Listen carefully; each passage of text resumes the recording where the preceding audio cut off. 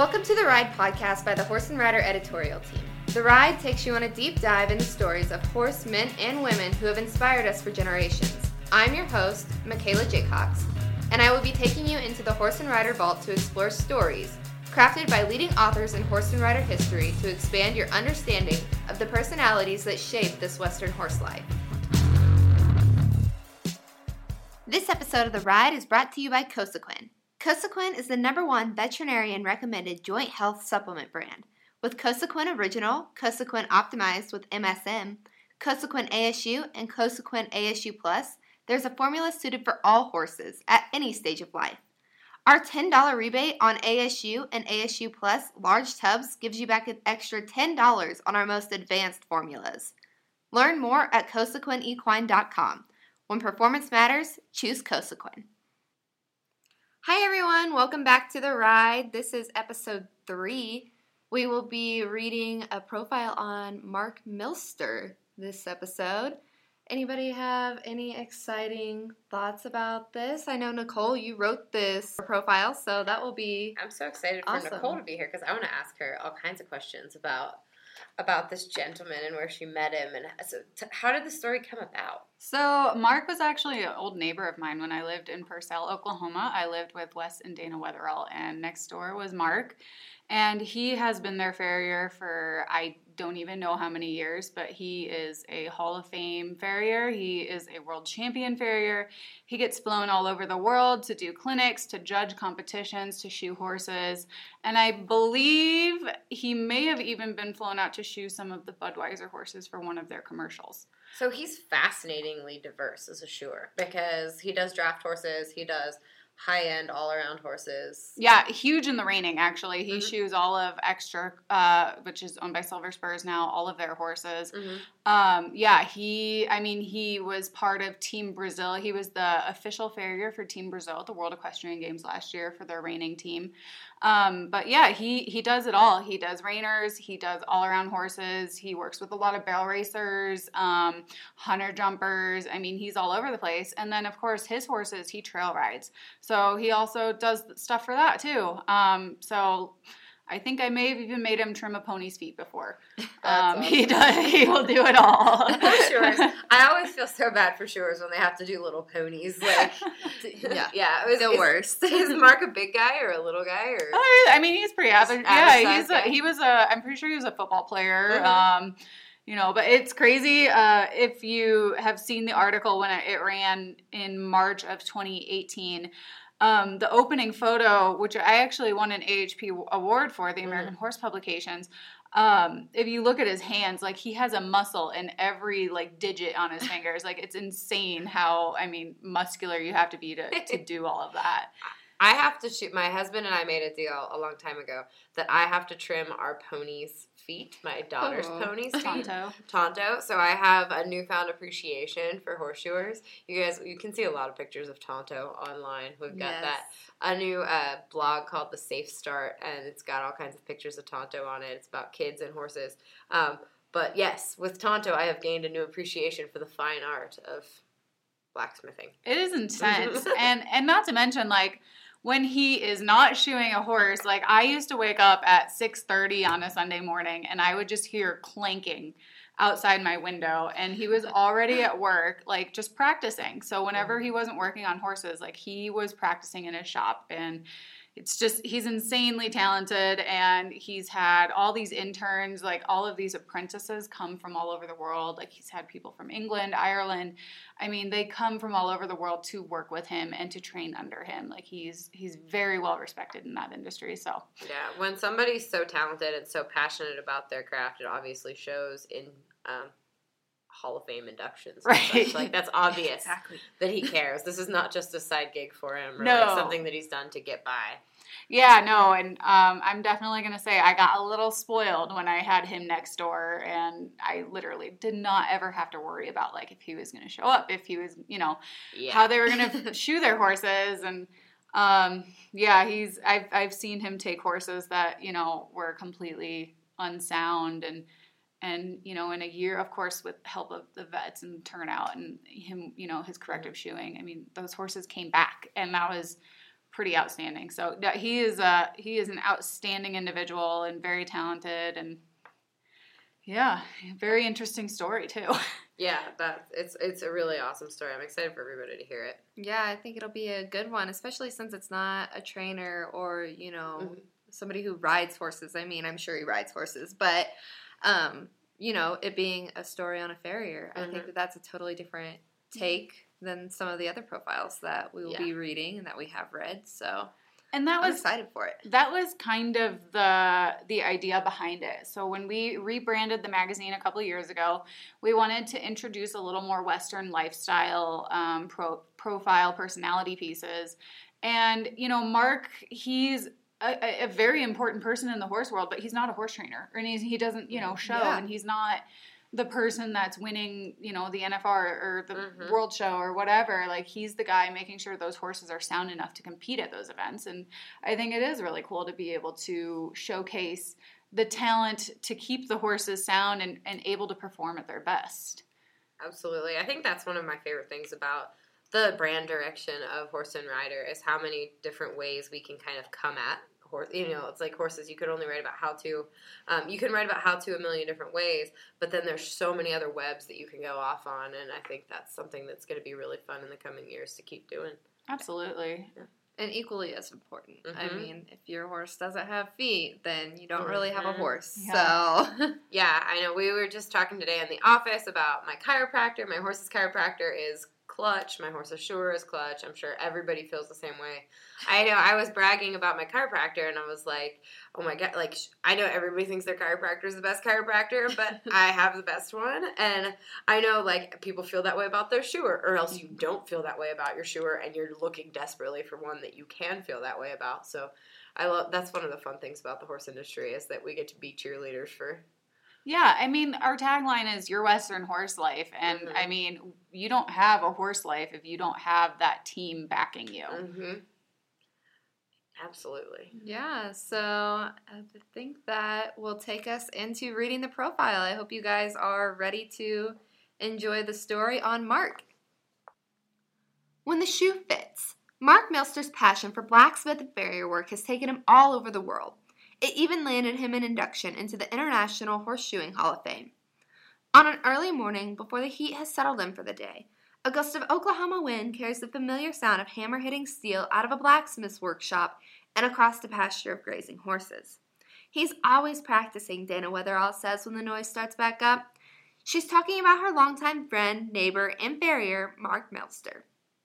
In his professional career, Milster has managed to take a traditional approach to blacksmith and farrier work and use it to help modern Western performance horses compete at the highest level of competition. His talents have taken him across the world to participate in and judge international farrier competitions and present shoeing clinics. In 2014, this lifelong dedication to furthering his craft led Milster to an induction into the International Horseshoeing Hall of Fame, located in the Kentucky Derby Museum in Louisville, Kentucky.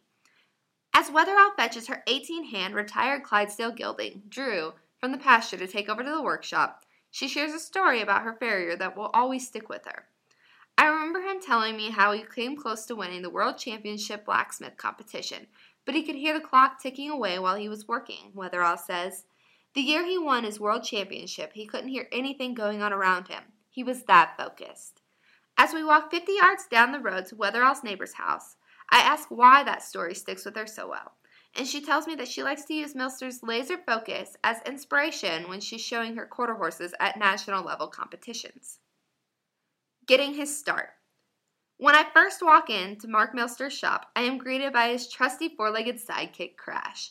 The newness of seeing me wears off, and Crash returns to his dog bed, which sits beneath a collection of dusty photos featuring an assortment of Western horses. When asked about the old pictures hanging on the wall in his workshop, Milster explains that they're all customers of his from throughout the years.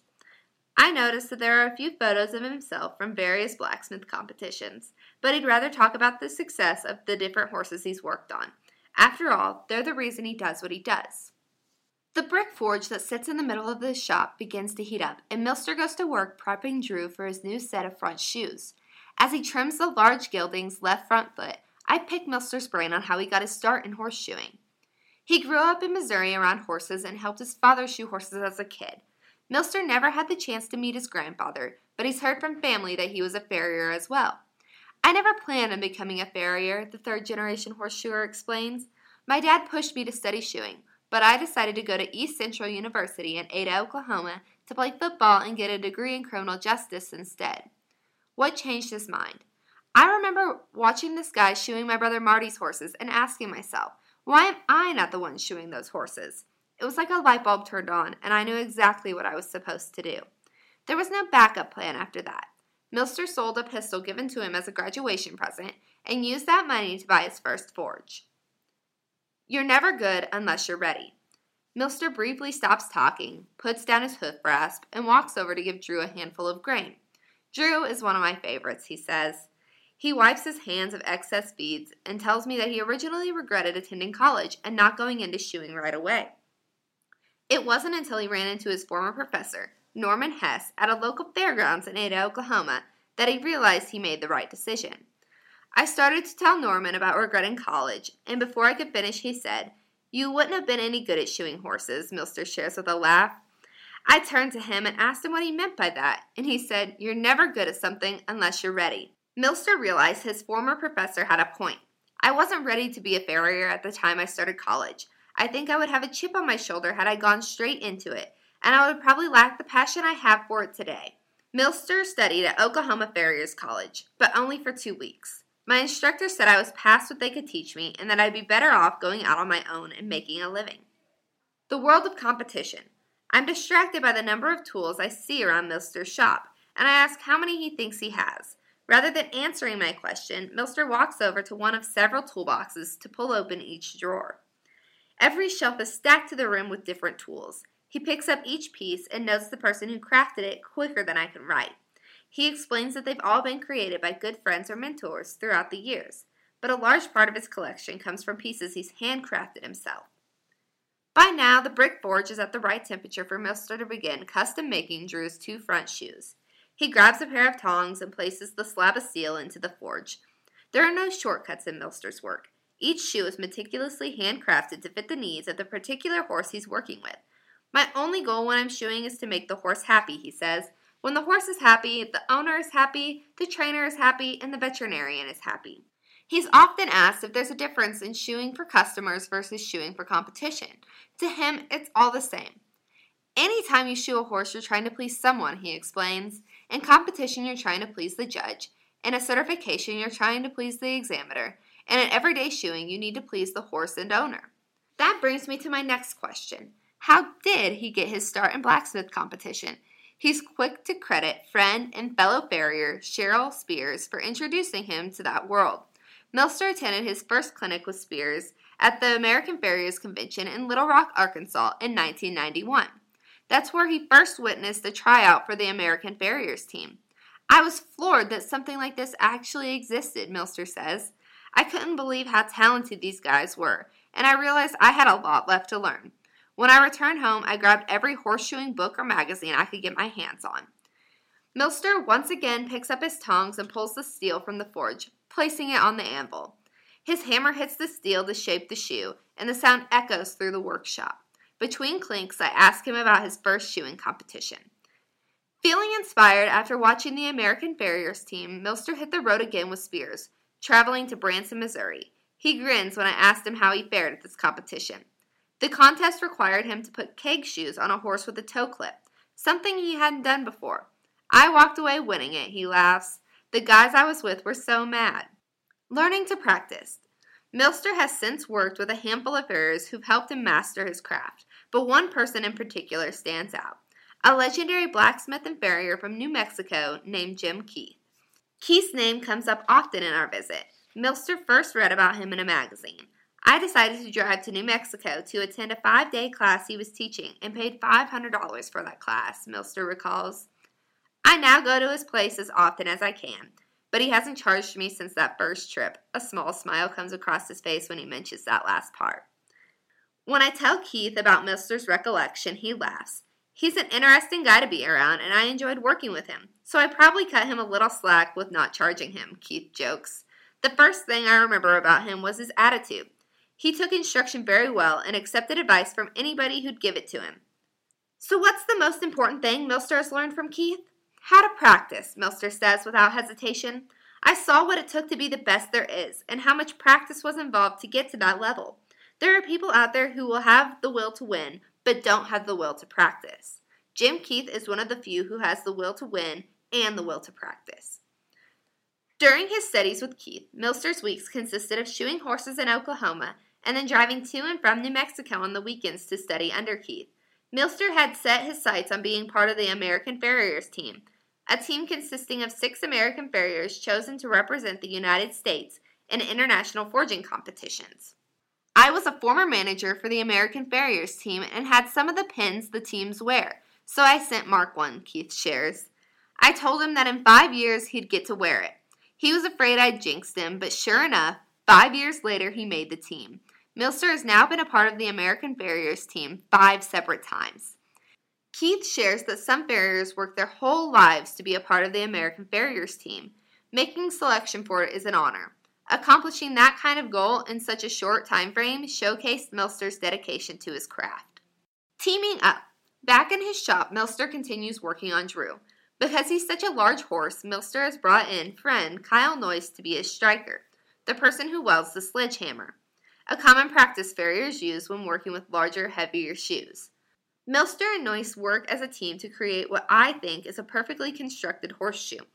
Although, if you ask Milster, he'll tell you the perfect shoe has yet to exist. As I watch them work, I realize there's an art to making a shoe that many don't realize.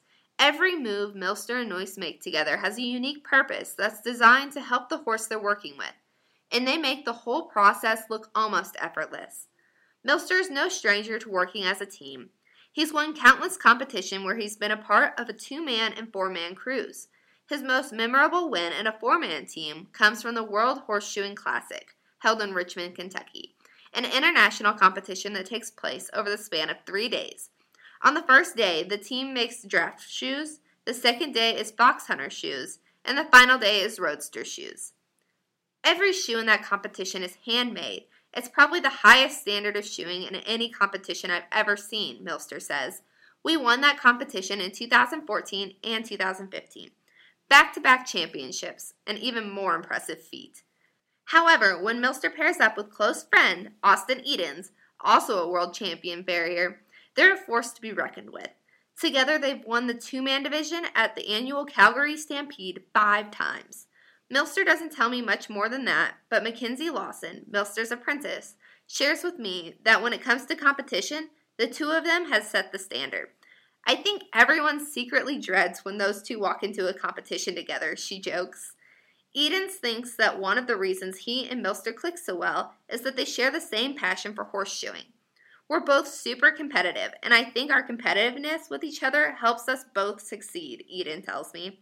The thing about Mark that makes him so different from other farriers is that he doesn't get burned out. He's always looking for the next big thing that's going to help a horse. Winning the world. Milster finds a stopping point with the horseshoe he's working on for Drew and walks into the small apartment that's attached to his shop. He returns holding an old hammer. This is the hammer I won my world championship with, he explains. The last nail is actually still in it. I look closely, and sure enough, I see a little nail wedged in there. He's kind enough to bring it outside so I can photograph it, but I let him arrange it for fear of knocking that nail loose.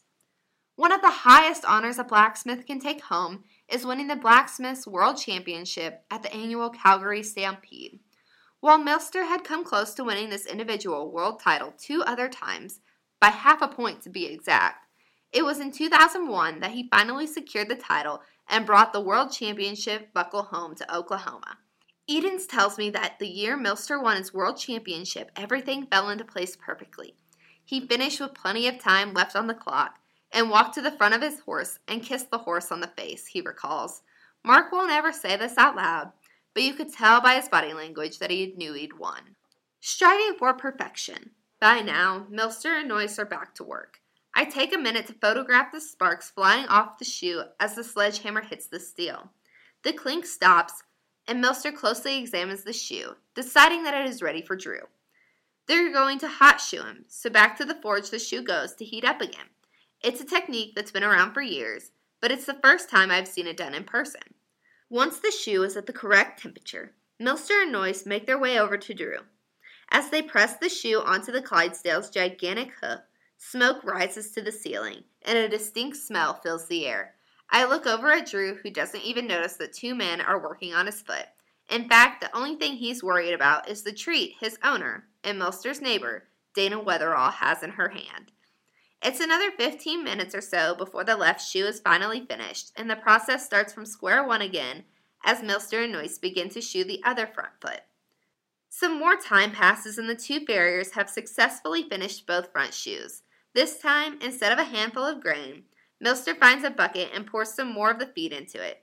He holds the bucket up to Drew, who willingly accepts his offer. I pull out my camera to take a couple more photos of the end result, and out of the corner of my eye, I see Milster studying each of Drew's handcrafted shoes. Here, take a picture of this shoe. He gestures at Drew's left foot. It's the better one. This is the essence of what makes Mark Milster the blacksmith and farrier he is. He's always finding ways to improve his own work. The constant challenge of creating the perfect shoe for a particular horse will keep him going for years. We would like to once again thank Nutramax and Cosequin for bringing you this episode of The Ride. For more information on Cosequin products, go to CosequinEquine.com. When performance matters, choose Cosequin. And like in every episode, we would like to introduce you to a horse from A Home for Every Horse. A Home for Every Horse was created in 2011 and result to a partnership between the Equine Network, the nation's leading publisher of equine-related content, and the American Horse Council's United Horse Coalition. The program provides resources for 501c3 horse organizations. Visit ahomeforeveryhorse.com for more information. This week's horse is Harley, a flashy little filly. What do you have to say about her, girls? She's awesome. Harley's in Erie, Colorado, which is just down the road. Maybe Nicole should stop and look at her. Nicole's horseless right now, so. I am horseless. This horse is a 2-year-old, and Michaela, I said that you weren't going to be able to say this, so I'll try it. Thank you. I appreciate that.